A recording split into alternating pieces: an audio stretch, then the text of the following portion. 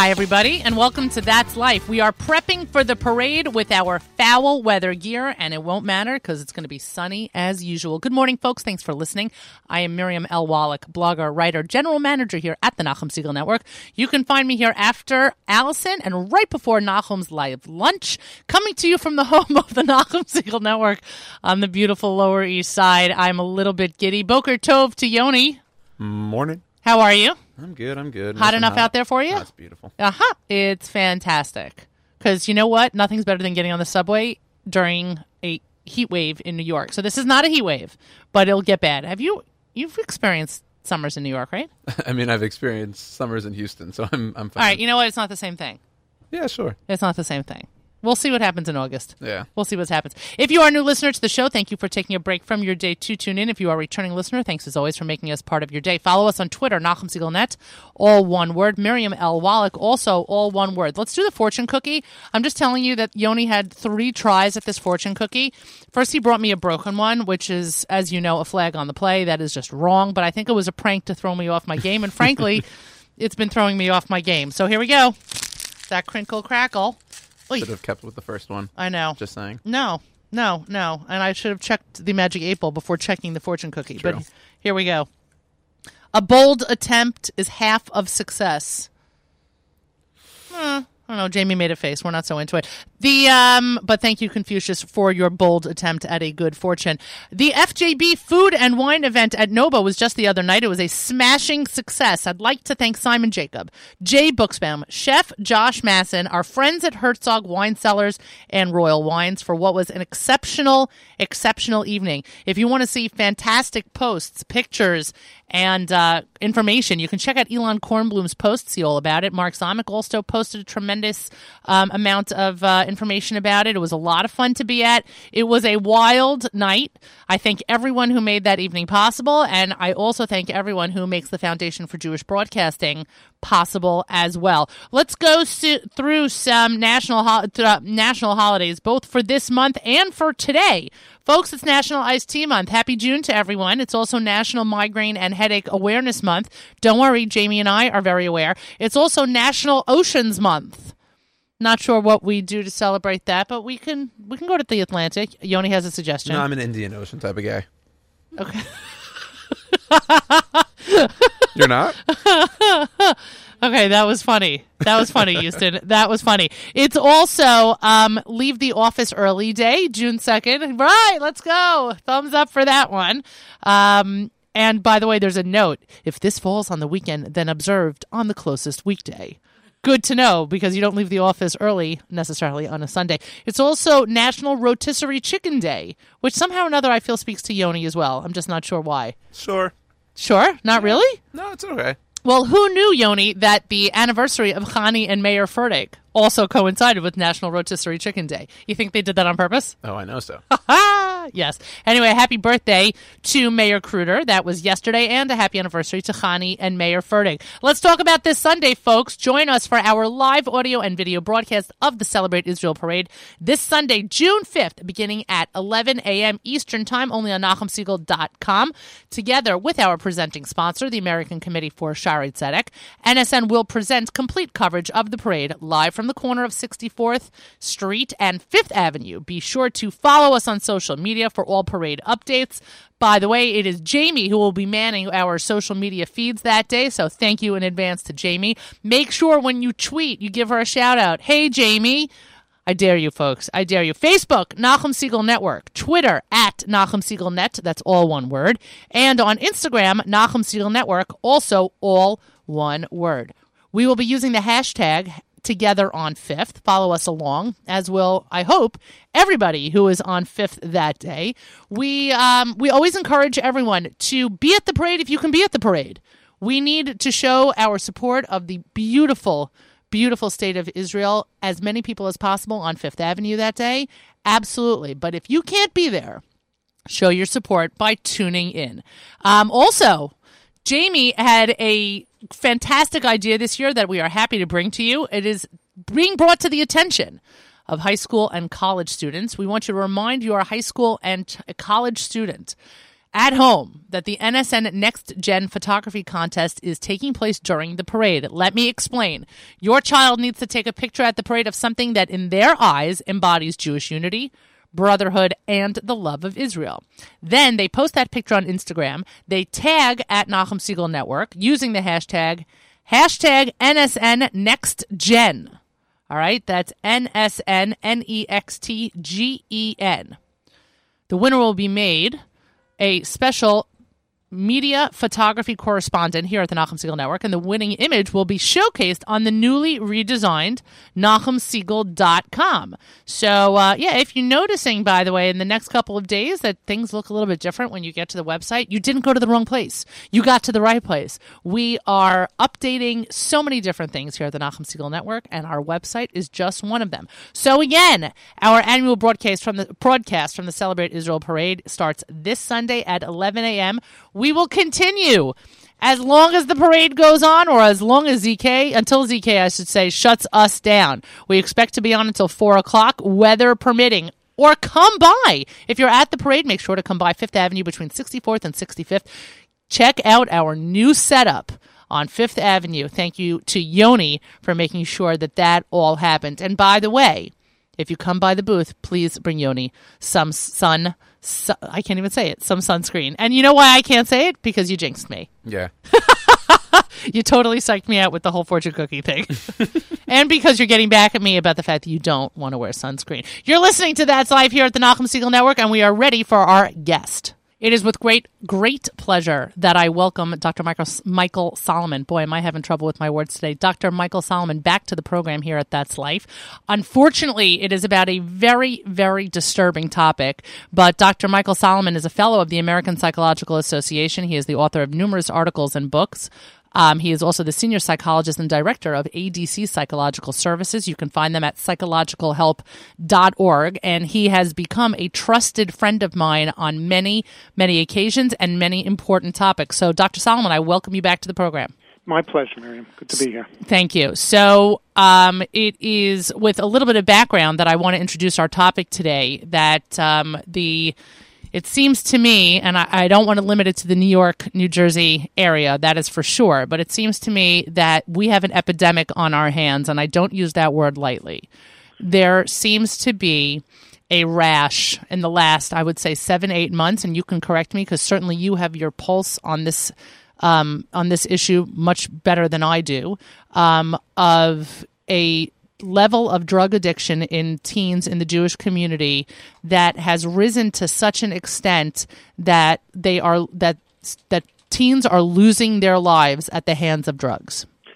I think that's an accurate statement, and I don't think it's just in the Jewish community. I think it's become a worldwide phenomenon, but it's more of an American issue in general. If you look at the statistics from National Institutes of Mental Health, National Institute of Drug Abuse, and the CDC, you find that the rate of death from opiate addictions has more than tripled. In some cases, in some states, some cities, some areas, has gone up at almost 400%. Oh my gosh! In the last few years, and I think that's a problem nationally, but it's also a problem within our community. Without mentioning specific numbers, there's an agency that did give specific numbers recently. I can't confirm their numbers. I can only confirm numbers of those that I'm familiar with. Since September, I'm aware of 7 cases of young people losing their lives, and I'm told that since Rosh Hashanah, as many as 13. But that's only in the immediate area, in our immediate catchment area. So if that's the numbers for our area, then I'm sure those numbers are significantly higher if you look at the broader Jewish community. As I said, there's another agency that reported numbers somewhere in the 50s since Rosh Hashanah of people who lost their lives from opiates. Is it there have to be a number of contributing factors, and I am in no way inferring that one is more of a factor than another. But is it simply accessibility, that kids are just getting their hands on them a lot easier than they could? I mean, is that part of it? Okay, so That's an interesting question, and that's something that's been researched pretty extensively by the National Institute on Drug Abuse. And they have two interesting studies. One is that teenagers who receive a prescription for codeine or morphine or OxyContin or Percocet or any of those opiates before 12th grade or through 12th grade are 33% more likely to abuse them afterwards. Because of their addictive nature? Because of the addictive nature of the drugs. Okay. Yes. The other part of this, the other study, is that roughly half of those people who ended up dying as a result of opiate addiction got their prescriptions from either a family member or a friend of the family. And these are so available. They're in just virtually everybody's home because prescriptions for these medications have been wildly rampant in the last 5 years or so. Okay, so is there a step, I guess, I mean, on a very basic level, is there a step to make all of these kinds of early addictive drugs that have this crazy statistic? Is there a movement to ban them from kids under a certain age to at least eliminate the potential for an addiction later on in life? Well, the FDA, the Food and Drug Administration, and the CDC have recently issued new guidelines for prescribing of these medications. Or is this just a Band-Aid? I don't mean to interrupt, but am I like grasping at the wrong straw here? Is somebody going to say to me, Miriam, this is just a part of the problem, but it's not the bigger problem? It's a part of the problem, but it's a big part of the problem. I can't tell you how much because nobody really has a great handle on it just yet. Okay. So, of the 7 cases that I'm aware of, I know 4 of them reasonably well, and 3 of those 4 have a history of abuse. They were abused when they were younger. So that may be a contributing factor. But additionally, 2 of them also had some sort of dental work, and they were prescribed these medications somewhere around age 14, 15, or 16. Wow. So those are contributing factors. Now, this is a problem, and the government has done a lot of research into it. So as I said, the Center for Disease Control and the FDA have issued new guidelines on how to use these medications. It turns out that a lot of them, all they do is provide some sedation and drowsiness. They don't really alleviate pain that well. And so the recommendations on how to use them have been changing, and prescribers are being monitored much more carefully on how they use their medications and who they're prescribing them to. Now, that's going to take a while to change because it's a large system, and the system is not going to kick into gear right away. I think the bigger issue is parents are just not aware that their kids shouldn't be taking certain drugs. They're not questioning enough. They're not aware enough. And when these drugs are in the house, they're not putting them away, locking them away. Right. They're not monitoring them once they're in the house. Right. That's, I guess it lends to the next question, which is something that you and I briefly discussed, but something I still don't feel complete resolve on is how are we responding as a community? These tragedies are taking place, and they're tragic. Whether it's my kid or somebody else's kid, they're all our kids. So these tragedies are taking place. How are communities responding? Are we taking enough personal responsibility in terms of the rearing of a child that may not technically be ours, but is a member of our community? Or are we turning and pointing a finger at the parents and saying, you did not fulfill your responsibilities? What's our first response as a community? What is always our first response as a community when there's a tragedy? Unfortunately, I think there are a lot of responses. I'm not sure how many of them are great. The first response is to sweep it under the rug, to deny it. And that's what's going on right now. The numbers are wrong, it's too high, you don't know what you're talking about. And it couldn't be my kid.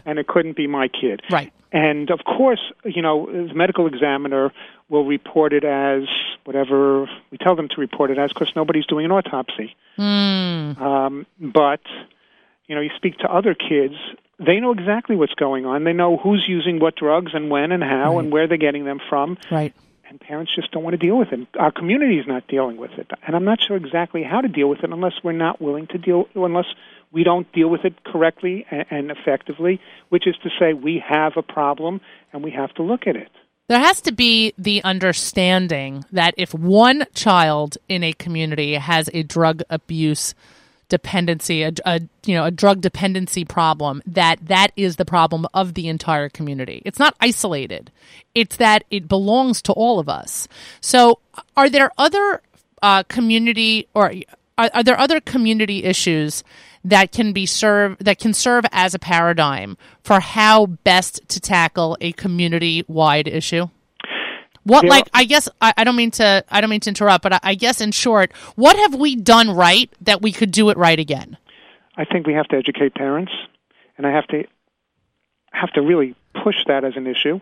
I want to make sure that people understand educating parents is not as simply a factor of running a little symposium at the local shul, but following up with that and making sure that parents understand what these medications and drugs are all about and how to monitor their own children and to work together with the schools, the yeshivas, wherever the kids hang out. I mean, we had an issue a while back in our neighborhood and we knew where the kids were going to get their drugs. So I and a couple of other therapists in the area were in touch with some significant community organizers and the police and whoever, and we filed a complaint about that area not being properly monitored, and we pushed that a little bit, and you know what? The kids are no longer hanging there. True, they went somewhere else, but if we could all get together and monitor this more, we would be a whole lot healthier, and our kids would be a lot better protected. But I guess before we monitor, we have to just start talking. Oh, yeah, absolutely. Right. There has to be that ability to speak openly and to speak without stigma, and for everyone in any community to be able to be in the same room without somebody saying, why do you think they're in the room? That's always such an issue, right?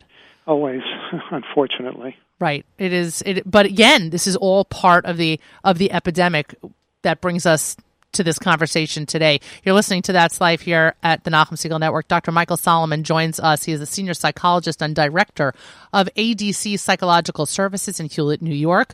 You can find them at psychologicalhelp.org or 516-596-0073. Doc, what other contributing factors are leading to this epidemic? Okay, so as I mentioned, the prevalence, the availability of these drugs, right, and the fact that heroin itself is so cheap, kids are actually shooting up more than ever before. God. And, there are other issues, too. There's a certain amount of stress and that kids have a hard time dealing with.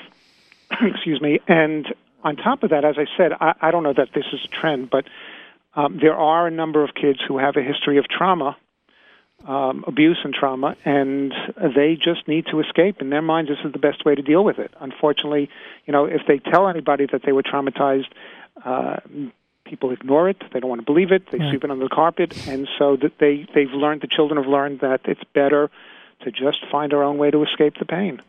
And they turn to this.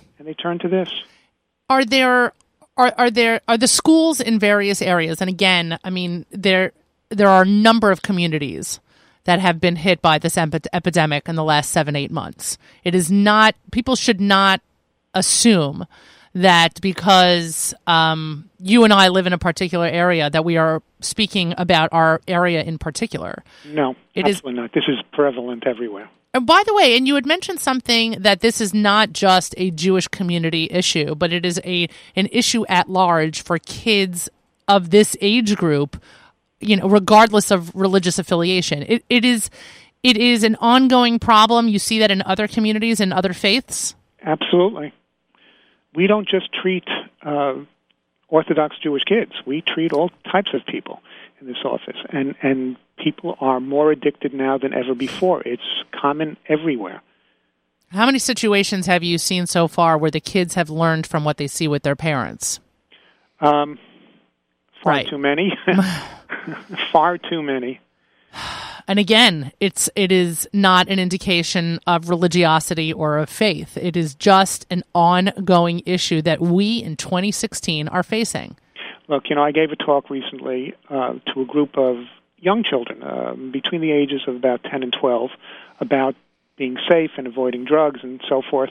And afterwards, this cute little 10-year-old comes over to me and says, I know my mommy and daddy smoke something they're not supposed to smoke. And your response? I mean, what do you do at that moment? And by the way, this is a great tip. I mean, there are plenty of educators who are listening.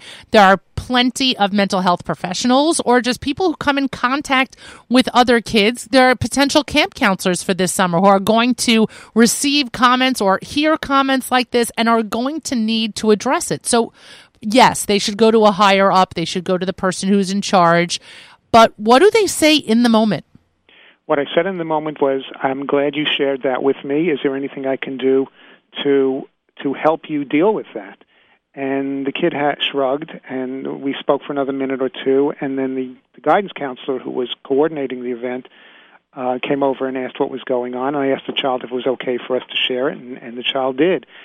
And for this particular family, it worked for the guidance counselor and I to have a conference call with the parents, and without being accusatory, because they have their issues too. Right. We suggested that at the very least they need to make it clear to the children that it's not something that the child should get involved in, and that they're doing their best to stop and keep it away from the children. Although kids are pretty smart and they pick up on what's going on no matter what. That is for sure. I always say that kids smell fear. Yep, they do. Kids smell fear. They know when something's up. They have like a heightened awareness of a dog.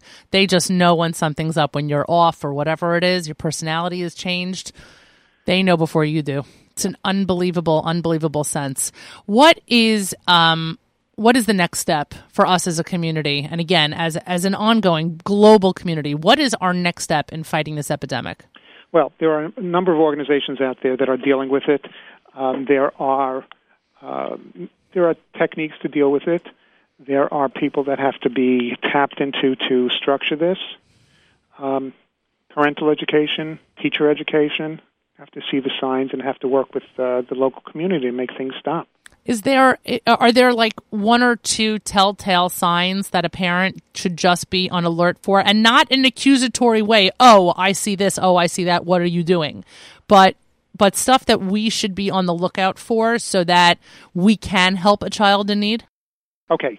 If a child seems a little bit more euphoric than usual, if there's a level of drowsiness that's not common, they seem a little bit confused, if they're complaining of constipation, if their breathing is slower than normal, if their pupils seem a little bit too constricted, if they're out at night when they shouldn't be and they come home drowsier than they've ever come home before, if they're hanging with kids you have some questions about, if they don't know where they were or they don't want to tell you where they were, those are all the telltale signs that parents should be aware of. It is so important to have an open dialogue with your kids. It is crucial in so many parts of parenting. I just joked with somebody this morning that it takes no common sense whatsoever to actually have the child, but it takes all the common sense in the world to raise the child. And common sense isn't all that common. No, isn't that the truth? Isn't that the truth? Dr. Michael Solomon joins us here today. Doctor, thank you so much, as always, for contributing to the program and for continuing to bring very important subjects and issues in the Jewish community to our audiences. I appreciate it. Mary, my pleasure. Thank you, Doc. And again, Dr. Solomon can be reached at the seniors at the ADC Psychological Services in Hewlett, New York. You can find him at 516-596-0073 in Hewlett, New York. You've been listening to That's Life here at the Nachum Segal Network, where, again, we are prepping for the parade. We are getting that in motion. I look forward to broadcasting with Nachum this Sunday from 5th Avenue. Make sure to tune in starting at 11 a.m. Let's go through the lineup for the rest of the day so you know what to expect and what to look forward to, and certainly what not to miss. The live lunch will begin in just a few moments, hosted by Nachum here at NachumSegal.com. And, of course, please comment on the NSN app. Do not miss the Sun Show at 1 p.m., hosted by our good friend Meir Fertig. And at the conclusion of JM in the AM tomorrow morning, At 9 a.m., it's another great presentation of Table for Two, and Naomi, I am sure, will make mention of our food and wine event from the other night. She, too, had a wonderful time. My thanks to Mark Zomick, to Nachum Siegel, and to Sandy Shmueli for turning the beat around last Thursday with their Lag BaOmer celebration. And in the spirit of the Celebrate Israel Parade, let's give a shout-out to Soul Farm, the house band for the parade, with their cover of Shalom Lach Eretz Nehederet, an excellent cover of the Yehoram Gaon classic. That's life, everybody. Bye, guys.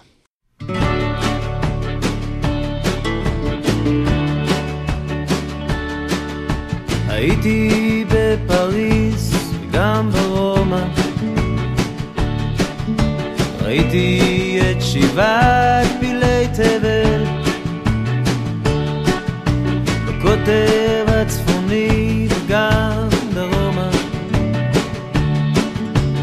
אין מקום כמו ארץ ישראל,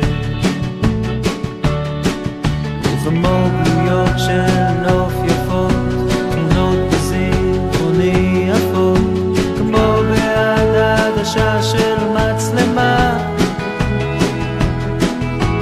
בתרמילי אותה נעשה בכל מקום, בכל מסע, קטעי פסיפס מתוך תמונה שלמה. שלום לך עץ נהדרת, עבדך הדל עושה לה שיר מזמור, גם אם לעיתים נודד אני על דרך, מה טוב לנדוד, טוב יותר לחזור.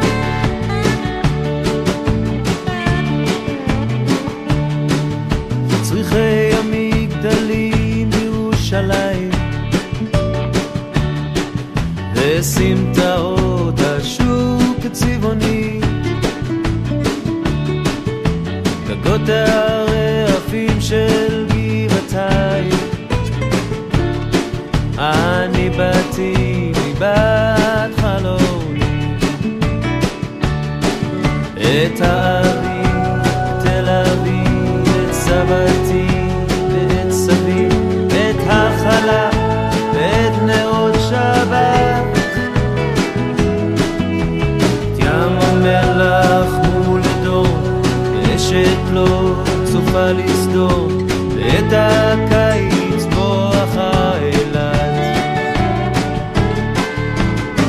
שלום לך ארץ נהדרת, עבדך הדל נושא לך שיר מזמור, גם אם לעיתים נודד אני על דרך, מה טוב לנדוד אך טוב יותר לחזור.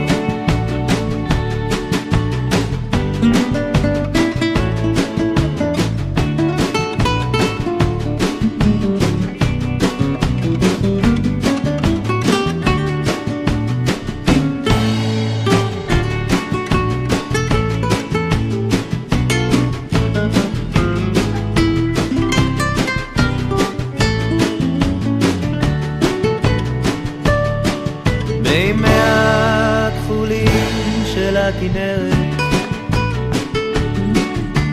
והרקיע הטועה מעל,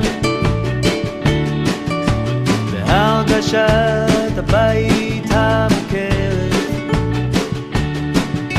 בתוך אורכי זורמת כמו חשמל, הרגלים והשומרון, הפרדסים שבשרון, ילדים בגן המושבה, את הכרמל ואת הים, אחד אחד ואת כולם, תמיד קורצים, אומרים ברוך הבא. שלום לך עץ נהדרת, עבדך